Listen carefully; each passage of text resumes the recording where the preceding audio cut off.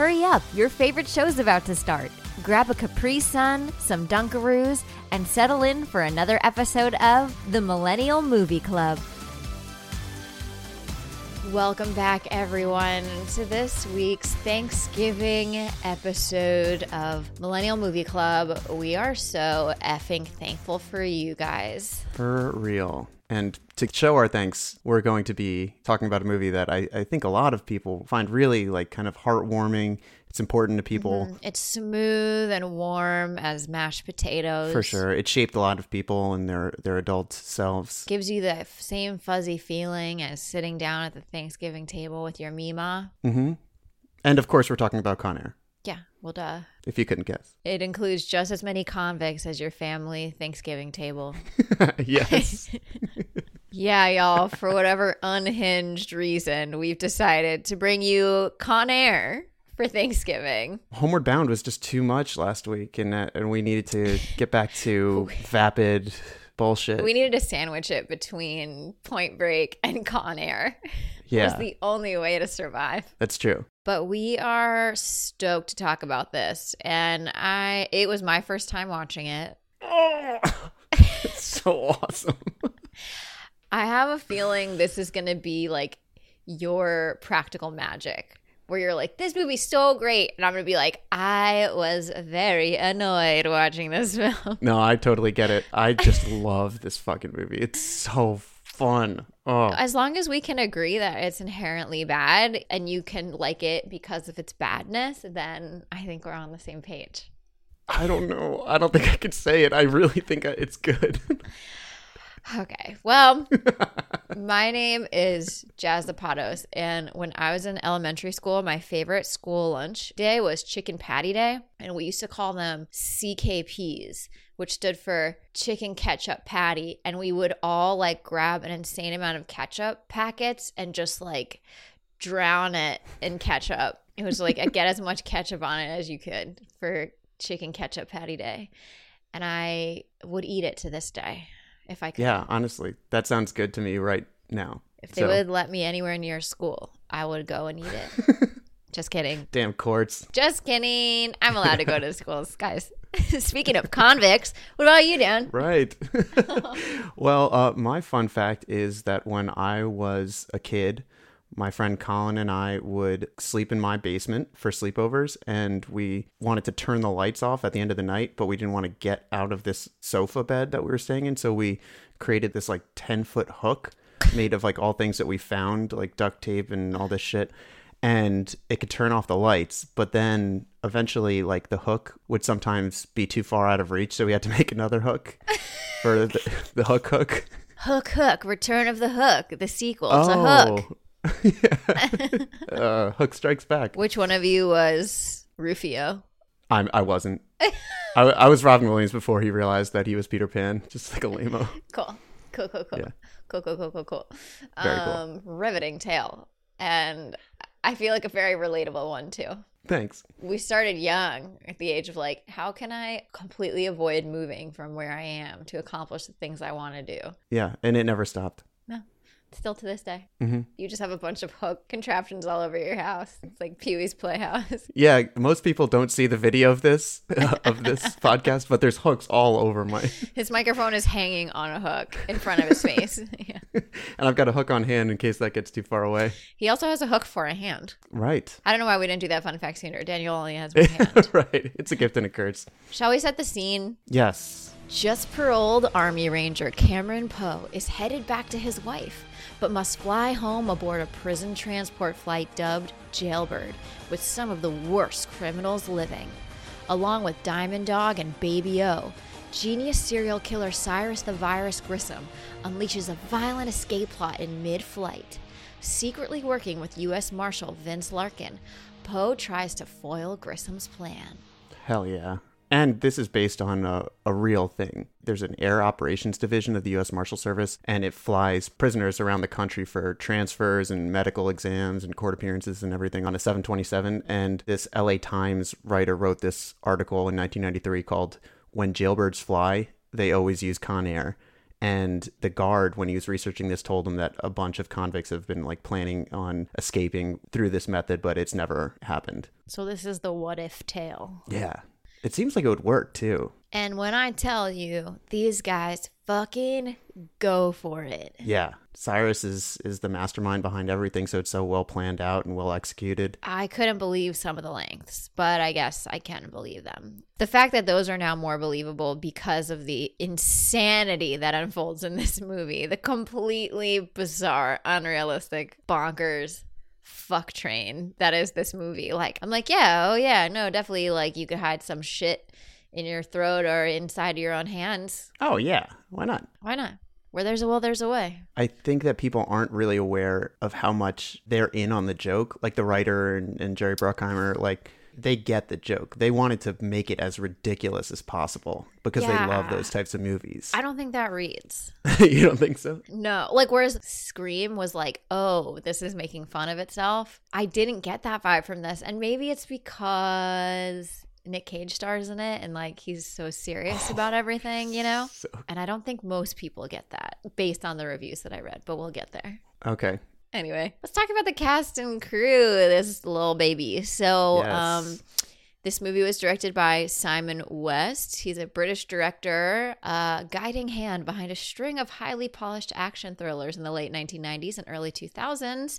Along with Con Air, he brought us Lara Croft Tomb Raider. Oh, one of my absolute faves. I think it was his first directing credit, right? It is. It's his first ever directing gig. Right out of the gate. Yeah. When a Stranger Calls, The Expendables 2. Oh, yeah. sick. He's an action man with a plan. For sure. Of course, the star of the show, everybody's favorite, debatably good actor, Nicolas Cage.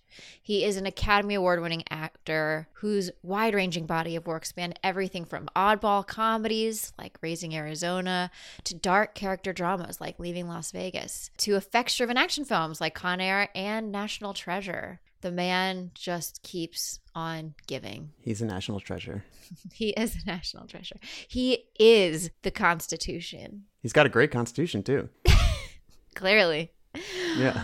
Starring opposite him in the role of U.S. Marshal Vince Larkin, we have everybody's dream boy from the 80s, John Cusack. He was an original member of the notorious Brat Pack from the early 1980s, starring in movies like Better Off Dead, One Crazy Summer, Say Anything, High Fidelity, and also Being John Malkovich, which is funny because this movie also features John Malkovich playing Cyrus the Virus Grissom, the head honcho of this whole operation. He is a scary fucking dude in almost everything, but I just love him. Me too. We've seen John Malkovich in Being John Malkovich, Death of a Salesman, The Glass Menagerie, Empire of the Sun, Dangerous Liaisons, Of Mice and Men. He's just a very versatile actor of stage and screen and an absolute G. Moving on to some of the other more notable convicts, we have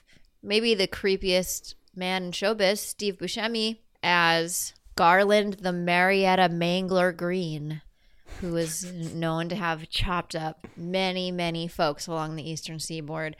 We know him from Reservoir Dogs, Fargo, Ghost World, The Sopranos, Boardwalk Empire, many an Adam Sandler movie, and he is known for his very strange eyeballs. Moving on, we have beloved Dave Chappelle as Joe Pinball Parker.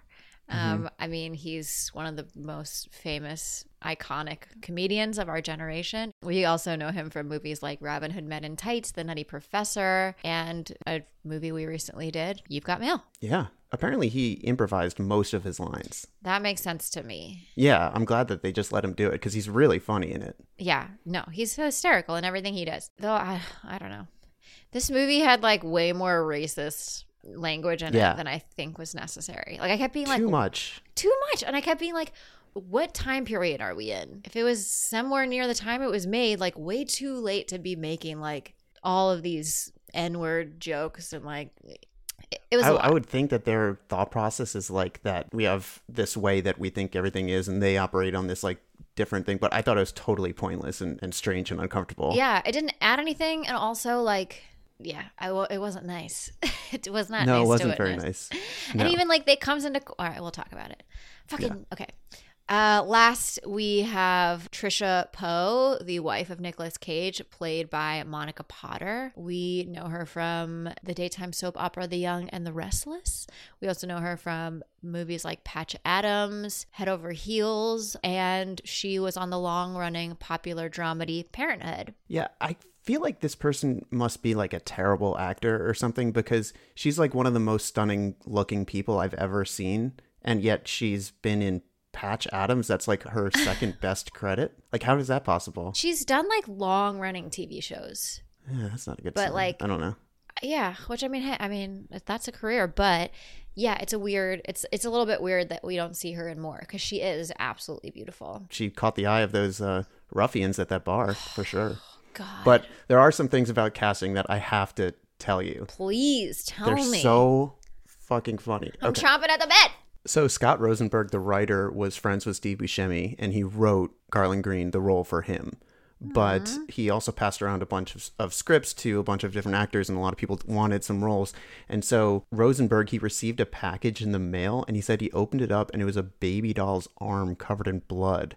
And there was a note with it saying, "I am Garland Green." And it was from Dennis Leary, who really wanted the part. And they just didn't give it to him. It's like, oh, so fucking extra, yeah. I just feel like there are so many of the actors out there that are like, if I make a bold choice. Right. It's like a fucking Jared Leto, like sending people dead mice and stuff when he's playing the Joker or whatever. It's like, we get it. You're a fucking method actor. Shut the fuck Yeah, up. come on, dude. Just do your job. On a funnier note, I guess, they wanted John Cusack for Larkin. He really hated the script, but he just thought he should be in a blockbuster. And I think he just really hated the movie. But he had one demand. He said he really wanted to wear Birkenstocks. That was his one demand. That was it. And he wore Birkenstocks the whole movie. It's like, okay, you can do whatever you want. What a baller.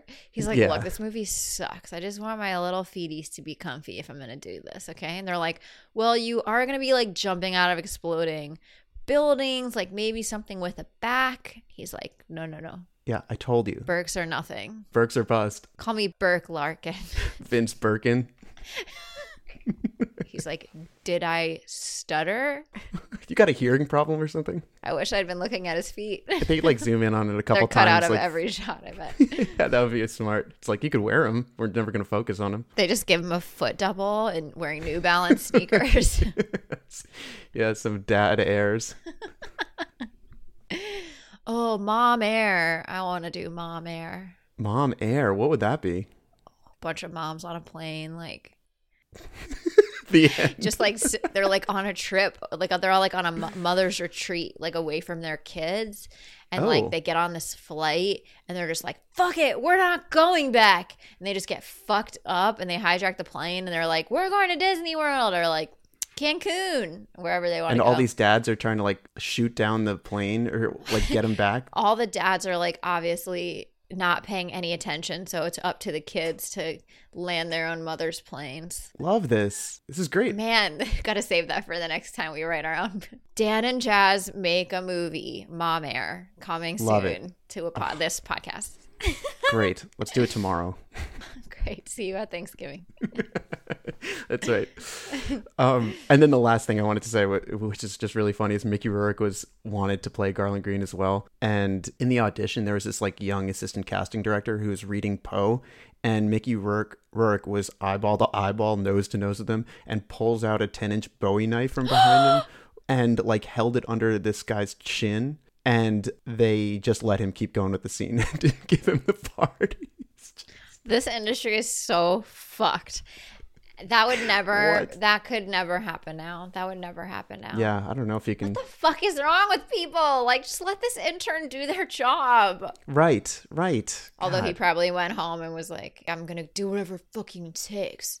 But like, try hard. this person probably like went home and was like, Mickey fucking Rourke almost slit my throat today. I love this business. Right. He's like, my name's John Smith, and my fun fact is Mickey Rourke held a knife to my throat when I was a kid. And as he gets older, he's like, ooh, this feels less nice the more I say it. I feel like I've been normalizing some trauma. For real. Yeah. But I think all's well that ends well. So they also wanted Tony Kaye to direct this movie, who did American History X. But the interview that he gave, he was like, we should go to prisons and get real convicts to make the movie. It's the only way. That's what he told Jerry Bruckheimer. Like Face Off. Yeah, like Face Off, right. But I think he meant like leads. I don't know. I'm not sure. Not just for background work. Yeah, because then Bruckheimer was like, what about actors? And he's like, no, that's stupid. Here's a novel idea. Why don't we find some actors to do it? He's like, amateur. Call me when you make a movie like American History X.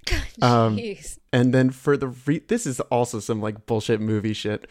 So Nick Cage, Jerry Bruckheimer, Simon West, and Rosenberg, the writer, in researching this movie, they went to Folsom, the maximum security prison in Sacramento, and they had to sign a no hostage waiver. So it means like if you're injured or killed, like your family can't sue the prison.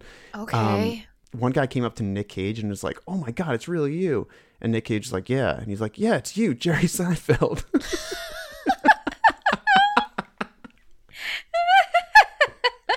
And then Nick Cage is like, what if I kill myself in prison? Is that in the contract? Yeah, what clause do you have for that, Dix? And then in that same time, someone stabbed someone else and they were just rushed out. This is Prison is real. It's so fucking funny. Anyway, speaking of people who take it too far, let's read some reviews. I'd love to start out the review. I looked through my text messages because I remember I told my dad to watch this movie. Jeff Levine, what's going on Jeff with Levine came in with a really, really hot take. Okay. I watched Con Air on your recommendation. Perhaps the greatest film ever made. Good night. Good night. Love, Dad. Dan Levine Jr. Yeah. That makes sense. The apple doesn't fall far from the tree because that is what you say about almost every movie on the podcast. So. That's right. Yeah. The audience is of two minds on this one. Like there's no middle ground here. It's like you either are fucking obsessed with it or you think it's dog shit. So starting with Kenneth Turan from the Los Angeles Times, the review reads, numbing but not boring. It's more dispiriting than exhilarating, like a wild night of debauchery that leaves only a fearsome hangover for a souvenir. Yeah, I think I felt emotionally hungover after this movie. Yeah, was it emotionally hungover or just like... No, just like I was like stimmed out. Yeah, that's right. Because there's not that much emotion. No, next to none. Yeah. I love Casey Poe and Cameron Poe's relationship, but that's kind of it. Yeah, that's the emotional crux of the entire film. Oh, well, I love him and Bubba. Yeah, Bubba. I thought that was him. Yeah, it is. He's a good friend. He always takes a bullet. Yeah. What's that about? What a great friend. Really good friend. What mean writers. Seriously, give this guy a break. Our good friend Roger Ebert gave this movie 3 out of 4 stars. He writes, in a film filled with strange people and bizarre events, here's the strangest and most bizarre. The closing credits played over Sweet Home Alabama, including a montage of all the major characters smiling. Yes, smiling. Cyrus the Virus and Johnny 23 and all the rest looking like nice guys in a fast food ad. Apparently, the strategy is to leave the audience on an upbeat note. That would require a very short attention span on the part of the audience, but this may just be the movie to assemble that audience. I mean, they know their audience. So he liked it, and he also thinks it's a movie for dum-dums, is basically what he's saying. He knows his role. I mean, he's just trying to tell people, like, if you're stupid like me, you're going to love this. You're going to love this film. That was so bizarre. The ending it's sequence. Like fourth wall breaking, kind of. Yeah. You don't want that shit, but no. I just love it, so nothing can get in my way. This last review is probably one of the most poetic I've ever seen. And that fact that it's written. Nice. Poetic. Hey-oh. I'll just read it. Best movie of all time. One cannot simply write a review of Con Air. Who is worthy to place value upon that which is priceless? Princess of Genovia. I'll read it like Julie Andrews. Yeah. One would dare to critique Beethoven's Fifth or Monet's Lilies? The art itself speaks more to the human condition than could I in 100 years. For in the consuming of the art, one learns more about themselves than the art itself. Like all great pieces of work, excluding my ex-wife, Con Air stands far above the rest of cinema, not needing the affirmation from me nor another of higher repute. In viewing this piece, one steps into a realm of higher humanity, a euphoric, out-of-body experience that transcends time and space. To watch is to truly live. Wow, you read that so well. I have like a tear in my eye right now. You would never know that was a review of Con Air. I have a feeling there's some sarcasm in there, but I loved it. that's great. Well done. What's his name? What's that person's name? No idea. Oh, anonymous. But I imagine it's something like William Rutherford King the Third. Whoa.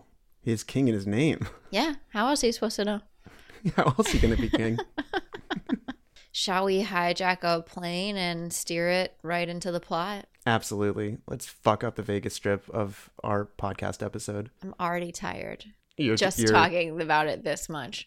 So, okay, we cut over to Mobile, Alabama. Nick Cage is coming home. He's in uniform, and he greets his wife, who works at this bar. She is pregnant with their baby. This drunk guy starts like making comments about his wife, and Nick Cage almost fights him. And she's like, for a moment there, I thought you were that guy again. I thought the army would have made him grow up. He was like, it did. This guy's being such a huge piece of shit. He's like hitting on his wife in front of him, but also like talking shit about the army in front of him. That he's just like waiting to get his ass kicked. And Nick Cage, I think, shows some incredible restraint to I not think so. kick his ass. I think Because he he's should also, have. one thing to know about this, Nick Cage is fucking shredded in this movie. He's gigantic. He is shredded in this movie. Apparently, Danny Trejo was talking about how like there was a bunch of kind of like badass people on set, and he was like the most badass was Nick Cage. He would just drop down to the ground and do like 70 one-arm push-ups. He made sure he was the toughest looking dude on set. Apparently, everyone else was raucous, and he was very quiet. He just went back to his trailer and was not boisterous. Yeah, that's scarier. Yeah, it is. It's way more badass. Yeah, that's even way scarier. So I do need to mention that his accent is horrendous. It's not great. It sounds like he's doing an impression of Forrest Gump doing a parody of Forrest Gump. Which is kind of a Forrest Gump doing a parody of Forrest Gump, because Tom Hanks took that accent from the little kid. So yeah, it's pretty transitive bad. Property of shitty accents or something. Exactly. They could have just not given him an accent. No, but... he had a very specific way that he wanted this character. Like, he looked at the script and then changed it around. So that he could use an accent. So maybe he just wanted him to be like more chivalrous, and like he wants to be a virtuous army ranger, like instead of some random thug. To be fair, I don't think this movie really works unless Nick Cage is as good of a person as he is. That's the best part of the movie. Oh yeah, he has to be. He has to be. So husband and wife, they're trying to leave this bar in the pouring rain, and the drunk guys decide to jump him. So he fights 3 men in self-defense, like uppercuts the one dude in the nose, and it kills him. Yeah. And then this dude, a veteran, is sentenced to more time because apparently the judge said because he's in the military, they're going to be harsher on him because he's a deadly weapon. Because you can't escalate situations. It's just such horseshit. It's the biggest plot hole in this movie. It's not believable at all. No. For a judge to be like, you're a veteran, get out of my sight. Like, what? But he sentences him to 7 to 10 years in jail. I think there is something about it where it's like, I think we might be able to win this case, but just like plead guilty so you don't have that much time. It doesn't make any fucking sense. He shouldn't be in jail. Definitely not. So he goes off to jail. He's working out constantly. He starts learning Spanish, then origami, which I have to admit I thought would be a bigger part in the plot somewhere. No. Never becomes a thing. It wants it to be like he's a well-rounded individual. He's not just like a muscle. I have hobbies too. Yeah, exactly. Spanish. So it looks like his time is up. He is getting out of jail. He's so ready to go meet his daughter. He's actually getting to go home on his daughter's birthday. And he has just been like, he's been so well behaved, just keeping to himself, developing hobbies. He's been waiting for this day for a long time. And he's befriended Bubba, and they have this like conversation where he's like, yeah, you're gonna get out soon, man, and who's gonna protect you, blah blah blah. And then inexplicably he just like, ha, I'm going home, son. Yeah. Hugs him. Hugs him. Funny. It's a weird explosive moment that we've never seen that kind of emotion, and we don't ever see it again. Yeah, it's great. It's perfect. And they are going to be transported on this plane. All these guys get strapped on the plane. Some of them are like who are super dangerous or like locked in cages, including John Malkovich. And the guards are like, don't even think about farting in my direction or your testicles are mine. They'll like throw a bag over your head.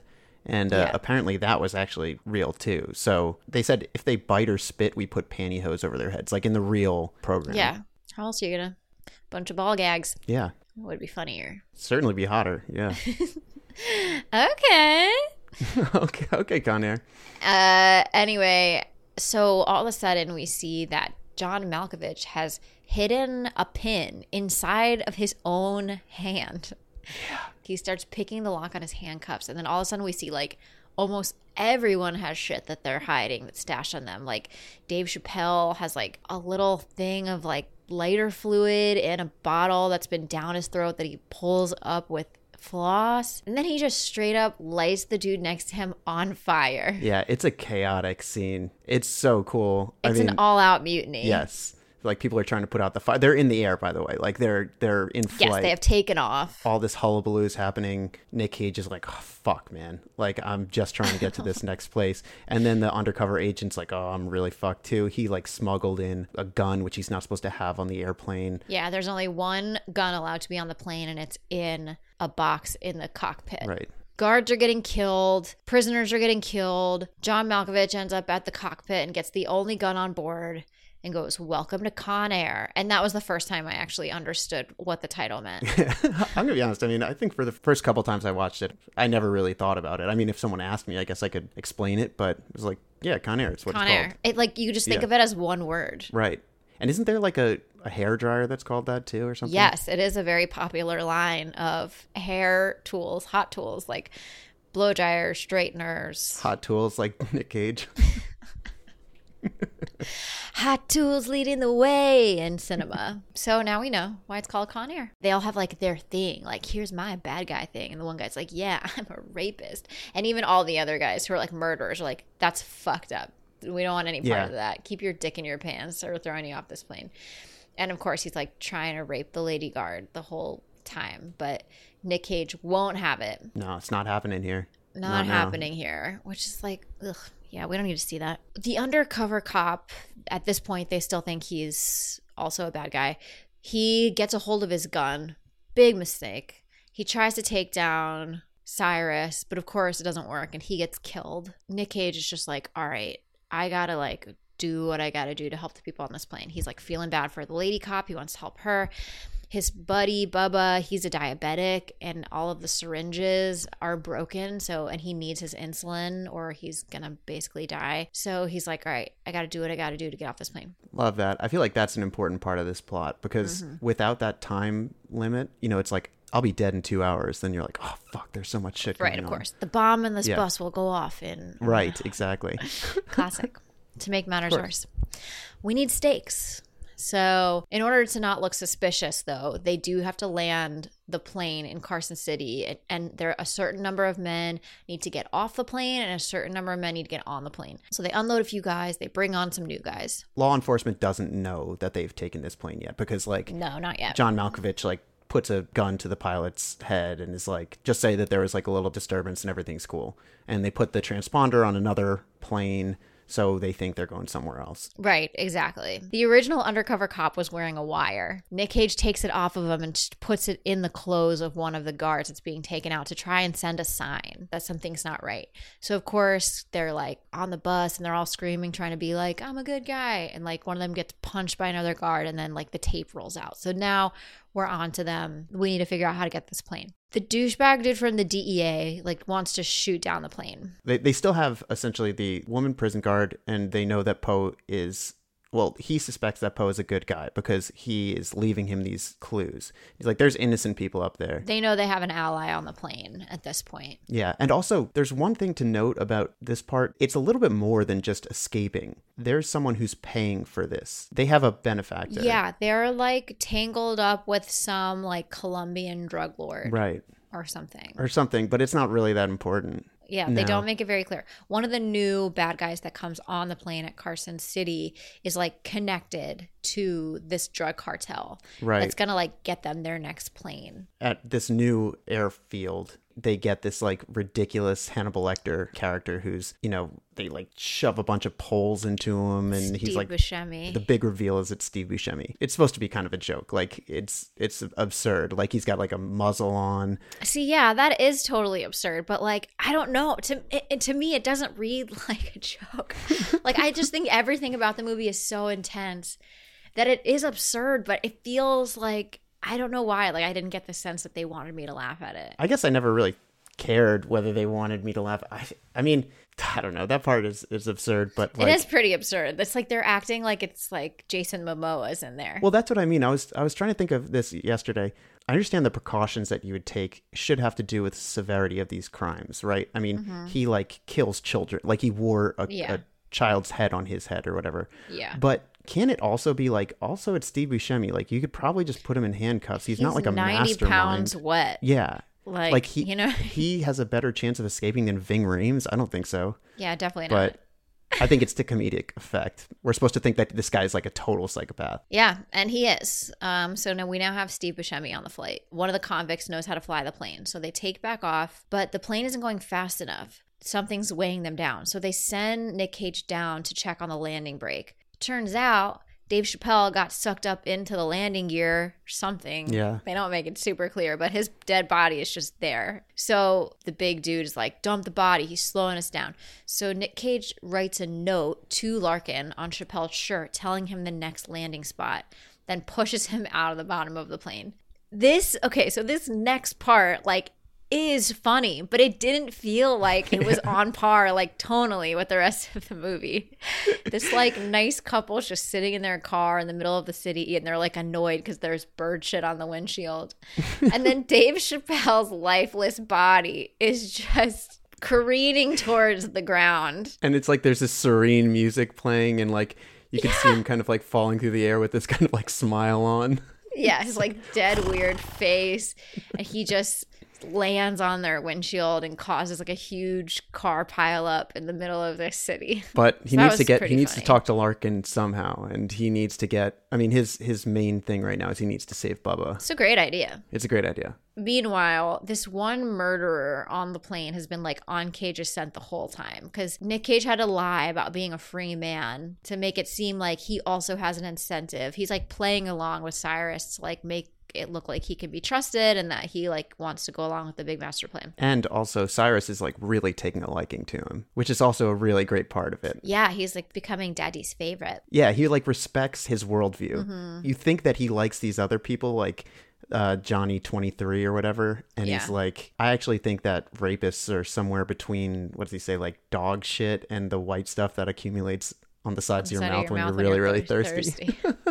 So he has like some warped hierarchy of criminals and what he considers to be a noble pursuit or something like that, but he really likes Poe. Yeah, which is good. This one guy, he's just not been buying Cage's act, and he finally goes into his box of personal belongings and finds the document saying that he's a free man. But he's also holding this bunny that Nick Cage Nick Cage bought this bunny doll to give to his daughter because it's going to be her birthday when he sees her. And he's like holding this bunny. And he's like, why don't you put that bunny back in the box? Put the bunny back in the box. I have to say, I've been waiting 24 hours to hear what your impression of that would be. Put the bunny back in the box. Put the bunny back in the box. And then like the guy is like has like obscenely very fake looking yellow teeth. Yeah, it's gross. And then they like break this pipe, and then he pushes the guy and the broken pipe goes through his chest. And he's like, why didn't you put the bunny back in the box? He's like nearly looking at the camera, like smiling. Literally. It's almost like, hey guys, like this is going to be something that's quoted for the next 30 years. There are so many moments like that where he's like, here's my tagline. Yes. And walk away. It's like, what are you going to do? It's like, what do you think I'm going to do? Save the fucking day. Like all that stuff. There's so many good ones. There is one line that I really like. They're all sitting on the plane and Buscemi's trying to talk to him and he's just like, you don't talk to me. You're insane. He's like, what if I told you that insane was working 50 years at a desk only for them to tell you to piss off just in time for you to go to the nursing home and hope to die before suffering the indignity of trying to make it to the bathroom on time. Right. He's like, oh, the crazy people are the 9-to-5ers. It's like very surface level. It's like you also wore somebody's face as a hat, but you do have a point. So John Cusack goes to the airfield that they're meant to land in. He's called the authorities and he's waiting for them to meet him there. He goes into the air traffic control tower and the traffic controller has been murdered. By who? We don't know. I have no idea. But they get there and the plane they're supposed to meet isn't there. So they need to dig the old plane out of the dirt. Steve Buscemi goes for a walk and ends up in an empty swimming pool with a little girl. There was a long time where I was like, is this really happening? Yeah. Apparently in the first cut of it, that scene was much longer and test audiences were like, absolutely not. And they left. It was too uncomfortable and tense for them. It's so uncomfortable. I think it's actually really good the way that Steve Buscemi plays that scene. It's very surreal. He's like having a conversation with this little girl and she's like, are you sick? You look sick. You should take medicine. He's like, they don't make that for what I've got.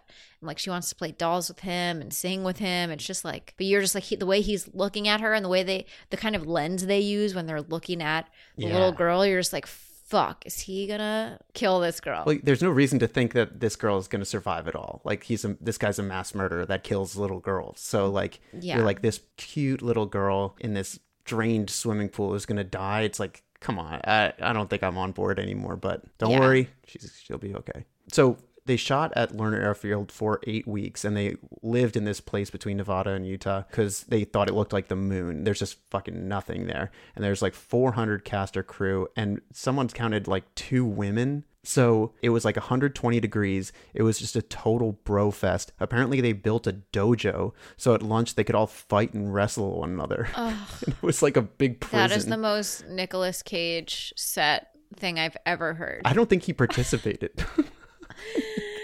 Let's build a dojo so we can fight each other. Bro-y. I mean, so the guy who plays Blade, Ty Granderson, said that there were fights always brewing and he punched a few guys. And Danny Trejo, he spent years in prison and he said it was the biggest test of testosterone he'd ever seen. Oh, yeah, like that. Oh my God. And the people who are running the set are just like, no, let him go. This is good for the movie chemistry. So the place they were at too, Wendover, there was a Pizza Hut, a Blockbuster, and one little casino, and then there was a strip club. And they'd shoot all day. Nick Cage and everyone would go back to their hotel, like the main actors, and everyone else, like 400 guys, would like descend on this little town and basically take it over with like debauchery. I'll tell you what, it was a good Christmas for those strippers' kids because those girls made bank. Yeah, they're all like grown-up versions of that girl in the drained swimming pool. They're all cashing in. When you live in the desert, that's what pretty girls do. True. It's a quote from The Killers. Wow, that was sick. So deep. Yeah, so there's so much going on. This energy that you just spoke of is clear. It reads clearly in this film. It comes through. Yeah. Cage goes, quote unquote, looking for fuel. In reality, it's sort of like whatever he can find. But he gets tackled to the ground by the guys who have the plane. So he meets these drug lords that are hidden in this plane inside this little building. And they're basically about to shoot him when John Cusack comes in. They defeat the drug lords together. And he's like, I saw your wife. And then he's like, if you see my wife, tell her I love her and she's my hummingbird. But I couldn't leave a fallen man behind. Oh, you're so virtuous. I just love him. He's like, what are you going to do for me? He's like, what do you think I'm going to do? I'm going to save the fucking day. Save the fucking day. Oh, you love it. Your testosterone is raging. Yeah, the little amount of testosterone I have is bubbling right now. Like a small tea kettle. Yeah. It's the sound I make when I scream. Yeah, right, exactly. That's the sound of my testosterone coming through my ears right now. So the cavalry is coming, but the prisoners know it. They're trying to basically pull the plane out of the dirt. And simultaneously, Steve Buscemi is singing. He's got the whole world in his hands with this little girl in the empty pool. One of the prisoners goes to the other jet that the drug dealer's pilot is in. So they're attempting to take off. Cyrus is like, that's my fucking plane. Cusack drops a crane on it and it crashes. The deserter steps out into a puddle of gasoline and Cyrus throws a cigarette in it and just lights his ass up. There's a great line where it's like, Sigh. You know, he's calling it like Cyrus. Yeah. Sigh. And he says, Anara. Anara. Flicks the fucking, oh my God. I mean, as you can imagine, everyone is constantly double-crossing everyone in this movie. No one can be trusted. No one can be trusted because they're a bunch of crazy convicts. So everyone has like a plan to eventually like stab someone else in the back. And They'll do whatever it takes. yeah, doesn't work out that well. Never does, because teamwork makes the dream work. Exactly. No one taught him that. These bad boys don't want to hear it. So Nick Cage is trying to find a syringe for his friend. So he like goes into this like first aid kit in a fire truck. A lot of fire trucks in this film now that I'm thinking about it. A lot of fire in this movie. Yes, of course. Explosion on gunshot. The prisoners come up with this plan to fuck up the cops that are on their way. These dudes obliterate an entire army in like 2 seconds. Yeah, it's a brilliant move. They essentially like trap them in this one small strip where they just like kill everybody. Nuke them. They're just all explosions. While all this is going on, the rapist is like, well, since everyone's distracted, so much is happening. I wrote, my head feels like it's going to explode. So there are flaming police cars and bulldozers and guns going off and rapers raping and a diabetic coma and choppers are flying in. There's a crazy psycho killer walking back holding the little girl's doll. So we're like, oh no. Yeah, she's fucked. Yeah. Cage rescues the lady cop and gets his friend the syringe for his insulin. The convicts are attempting to take off again. But the plane is hooked to the douchebag from the DEA's convertible. That John Cusack hooked to it to try to stop them. Right. They do take off. The plane takes off and it's like carrying this super nice car like through the sky until it smashes into the control tower. So Con Air is back in flight. They asked J.J. Abrams for some help in some lines because they thought he was really funny. And one of the lines that he said is when the Corvette is trailing behind the plane, he's like, on any other day, that might seem strange. That was J.J. Abrams. Thanks, buddy. That's a good one. That honestly just sounds like a line from Forrest Gump. Yeah. Too many crossovers. Could be anywhere. We need to do like the how do you know if you're watching Forrest Gump or Con Air? Is Love Bubba that in flow it? chart. Yes. Yeah. Is their terrible Southern accent? Yes. Love that. It's a great idea. So anyway, I just wrote in all caps, how long is this movie? I really thought that was the climax of the film. No. But apparently not. It was just the layover. So Connor's back in flight. They're all in the plane dancing and singing Sweet Home Alabama. And Steve Buscemi's like, irony, a bunch of idiots dancing on a plane to a song by a band that was killed in a plane crash. Yeah, I love that line. It's so good. Define irony. All of his lines are good. He has the best lines in the movie. I don't know. I mean, Nick Cage, why didn't you put the bunny back in the box? Put the bunny back in the box. Yeah, that takes So the cake for me. Cyrus is pissed. He's like, all right, someone alerted the authorities. He's about to shoot the lady guard.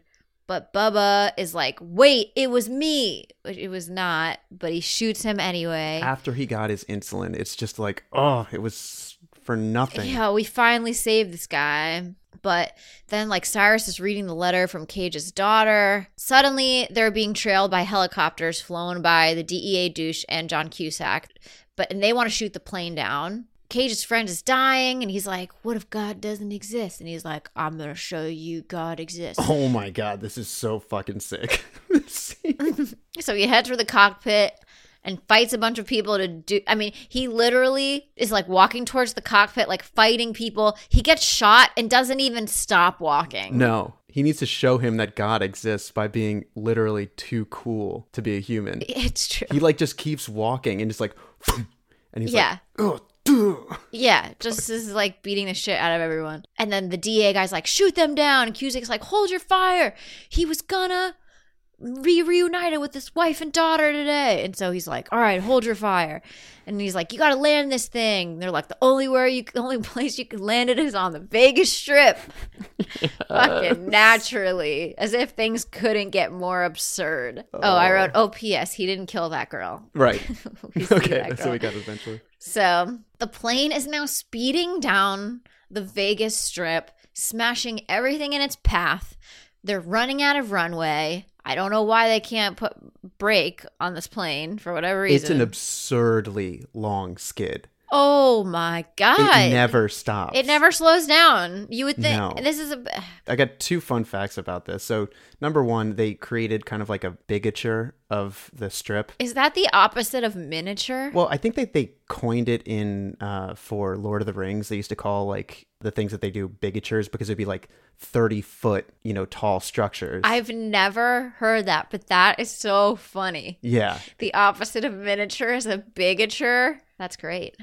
I love it. I guess it is still a miniature, but essentially they recreated the strip and then had like a model plane fly through, and then they have kind of like a digital plane. So it didn't hold up that well, to be honest, the scene, but there's certain parts of it that look really cool because it's just an actual model plane flying through these really cool miniature sets. So they combine that with actual footage of kind of like cars skidding all over the place, which is how they created this scene. But they wanted it actually to be crashing into the Mirage, their fake volcano, and then it would erupt and then the plane would sink into a lake. And then there would be an underwater fight between Poe and Cyrus. Stop. It's so fucking awesome. Which is actually, you know what? I feel like that might be better than what they actually ended up doing and less absurd. I would have loved it. Honestly. It would be less absurd for them to crash into the volcano and have an underwater fight than what they Agreed. actually ended up doing. Well, unfortunately, they couldn't do it because the owner of the Mirage was like, no, I want to move it away from Vegas and I want to attract families and I don't want this association with this like rated R movie. So I can see that. They're being like, no, you're not going to have this fight scene at Disney's Magic Kingdom Castle, okay? This is a family place. But I also can't imagine someone being like, no, we're not going to go there. Remember that scene where he fought that guy? Anyone going to Vegas is not going for the wholesome content, okay? They're going because there was a Con Air scene. Right. I mean, whatever. We could have had that awesome scene, but thanks, dickhead. Yeah. But apparently the Sands Casino is ready to be demolished, and he just asked them to delay the demolition. Like, there's that part where it's like the miniatures and the blah, blah, blah.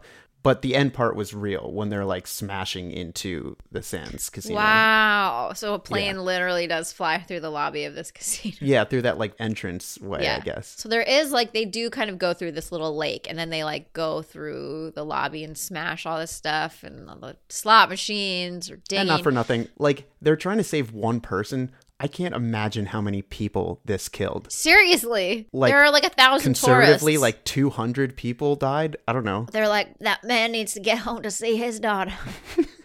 It's Casey Poe's birthday. It's his fucking birthday.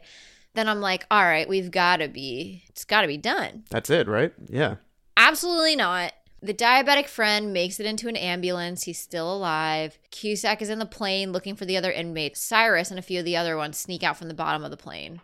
The lady guard, which I'm sorry, I gotta say, like, their relationship this whole time is just like unbelievable. But You don't like that? she's just like, what will you do now? He's like, I got a birthday party to get to. And she Yeah. kisses him on the cheek.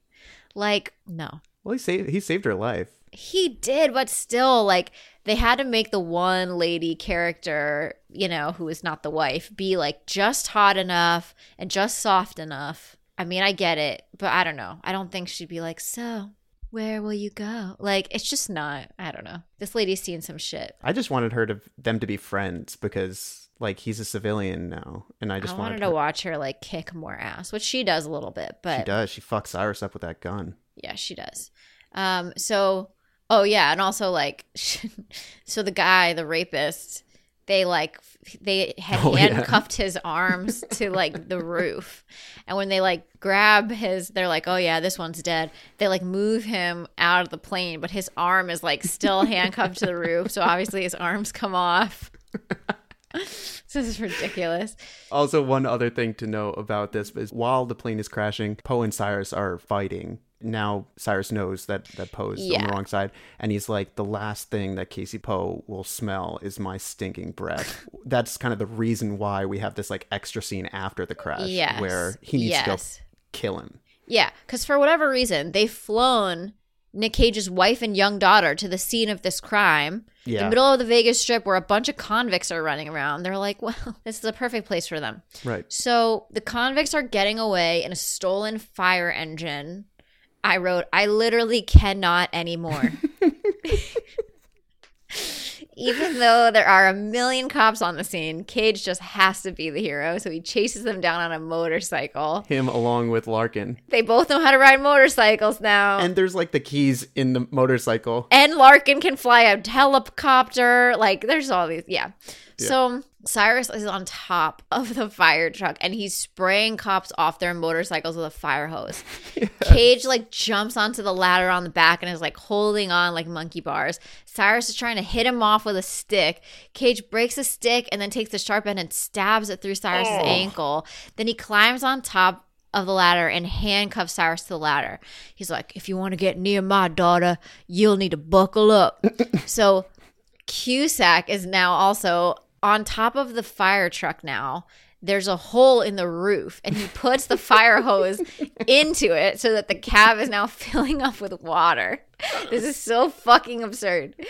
Then they lift the ladder up. Like, how do they even know how to do that? They lift the ladder up and they drive into an elevated walkway. So Cyrus goes flying through this. I'm like, okay, so he'll just get smushed. No. He goes flying through this, lands on some phone lines and gets electrocuted. So I'm like, okay, so then he gets electrocuted. No, that's not enough. Somehow he lands in like some kind of garbage dump on this like a conveyor belt and his head gets crushed by a garbage crusher, trash compactor. Like, fucking God, insane. Then Cage also gets blasted off, and of course a Brinks truck explodes, so it's raining money everywhere. Cash. People are just like running from the sky to grab this money. He pulls the toy rabbit basically out of a literal sewer. Yeah, it looks gross. It looks disgusting. Then he sees his wife and daughter. So he walks up to her. Cue, How Do I Live? Oh, yeah. How Do I Live? I think it was Best Original Song, maybe, right? Did they write it for this movie? It received an Oscar nom for Best Original Song for How Do I Live by Trisha Yearwood. And this song is so pretty. It's so pretty. They're like dancing to it at the beginning when they reunite. See, okay, so interesting. So it was written for this movie, but then Leanne Rimes covered it later on. Guess so. And it was like a big hit, which just seems really misplaced in this film, but I love it. It's so great. How do I breathe? And then she's walking up to his wife and daughter. He tries to give her this disgusting rabbit. And at first she like shies away, like, of fucking course. This dude is covered in sweat and dirt and blood. But it kind of breaks my heart though that she's like grossed out by him at first. I was like, she's oh, no. like 5 years old, 4 years old. Nothing. Yeah, I mean, I understand. It's just like right, but it's sad for him for sure. Yeah, because he doesn't know his daughter. It's his first time meeting her. He's like, I wanted to get a haircut. No, you didn't. Like maybe just you were already in the sewer. Just wash off the blood all over you. Yeah. Maybe don't put sewer water in an open wound, but you know. Right. But yeah, anyway, eventually like she puts the pieces together. She takes it and she gives him a hug. The whole family embraces. Blackout, lights up. We see Steve Buscemi at the craps table. And then the weird Sweet Home Alabama credit sequence. Which is just like a lot. So the premiere of this movie apparently it premiered at Hard Rock in Vegas. It's the one where the plane crashes through in the final scene. So guests were flown in from LA on a 737 and arrived on the tarmac in Vegas, where they were shouted at by prison guards, like people who were dressed as prison guards, who shoved them all into a fake bus with batons, and they drove them down the strip. And then at the Hard Rock, a replica of the plane had been supposedly crashed into a pop-up cinema, so it looked like it was crashed into. Guests were led through the plane into a tunnel which housed prison cells, behind which prisoners, people who were dressed as prisoners, shouted at them and gave them popcorn. And then just before showtime... Like, fuck you, eat this popcorn! Yeah, what kind of transition was that? Yeah. And then just before showtime, guards shoved this prisoner onto the stage who was in this orange jumpsuit with the spit guard, like the mask. And they pull off the spit guard, and it's Jerry Bruckheimer. And he introduces the movie. That is how you throw a goddamn party. Take note, everybody. I love a theme party, and that is like next level. Hell of awesome. a theme party, yeah. If you're looking for a prom theme, You could do worse than Con Air prom. Except Yeah. everyone going to prom right now has no idea what Con Air is. They will. They will once we make them have a Con Air prom. Yeah, exactly. Oh man, what a wild ass ride. I am spent. Let's rate it and summate it. I fucking love this movie. I love it.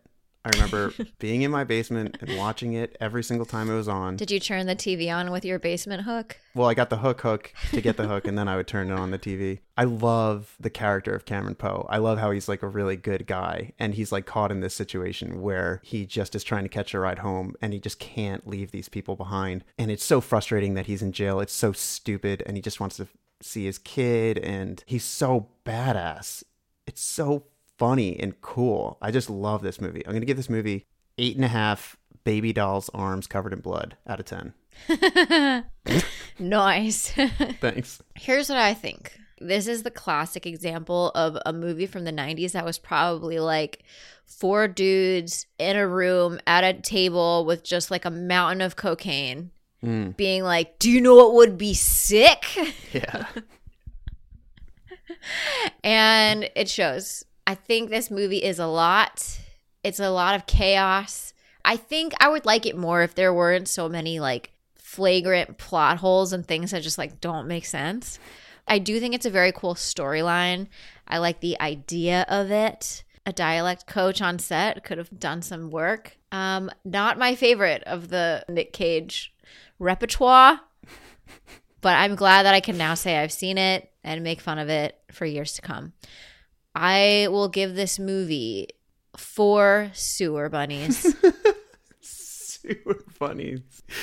Yeah, I'm sorry you didn't like it. Listen, not every movie we do is going to be for me. And this whole podcast is not for me. It's for you guys listening in your cars, on the subway, at home, while you're having sex, whatever you do. Right. It's none of our business where when you listen to the pod. But also, write in for what you're doing right at this moment to millennialmovieclub@gmail.com. That's not a real email. Is Oh, it? it is. I made it. You made us an email? Oh, Yeah. we're so legit. Oh, we're very legit. Yeah. And All our right. website. Write us in anytime to millennialmovieclub@gmail.com. I'll add it to our Instagram page. Nice. Have a happy Thanksgiving, everybody. And if you're listening to this after Thanksgiving, we hope it was good and we hope you offended all of your right-wing family members. Yeah. I hope both of those things. All right, guys. See you later. Bye. Thanks for listening to this episode of Millennial Movie Club. If you like what you heard, be sure to subscribe to the podcast and write us a glowing review. We are millennials. We kind of need the validation. For even more goodies, be sure to follow Millennial Movie Club on TikTok and Instagram. Later days.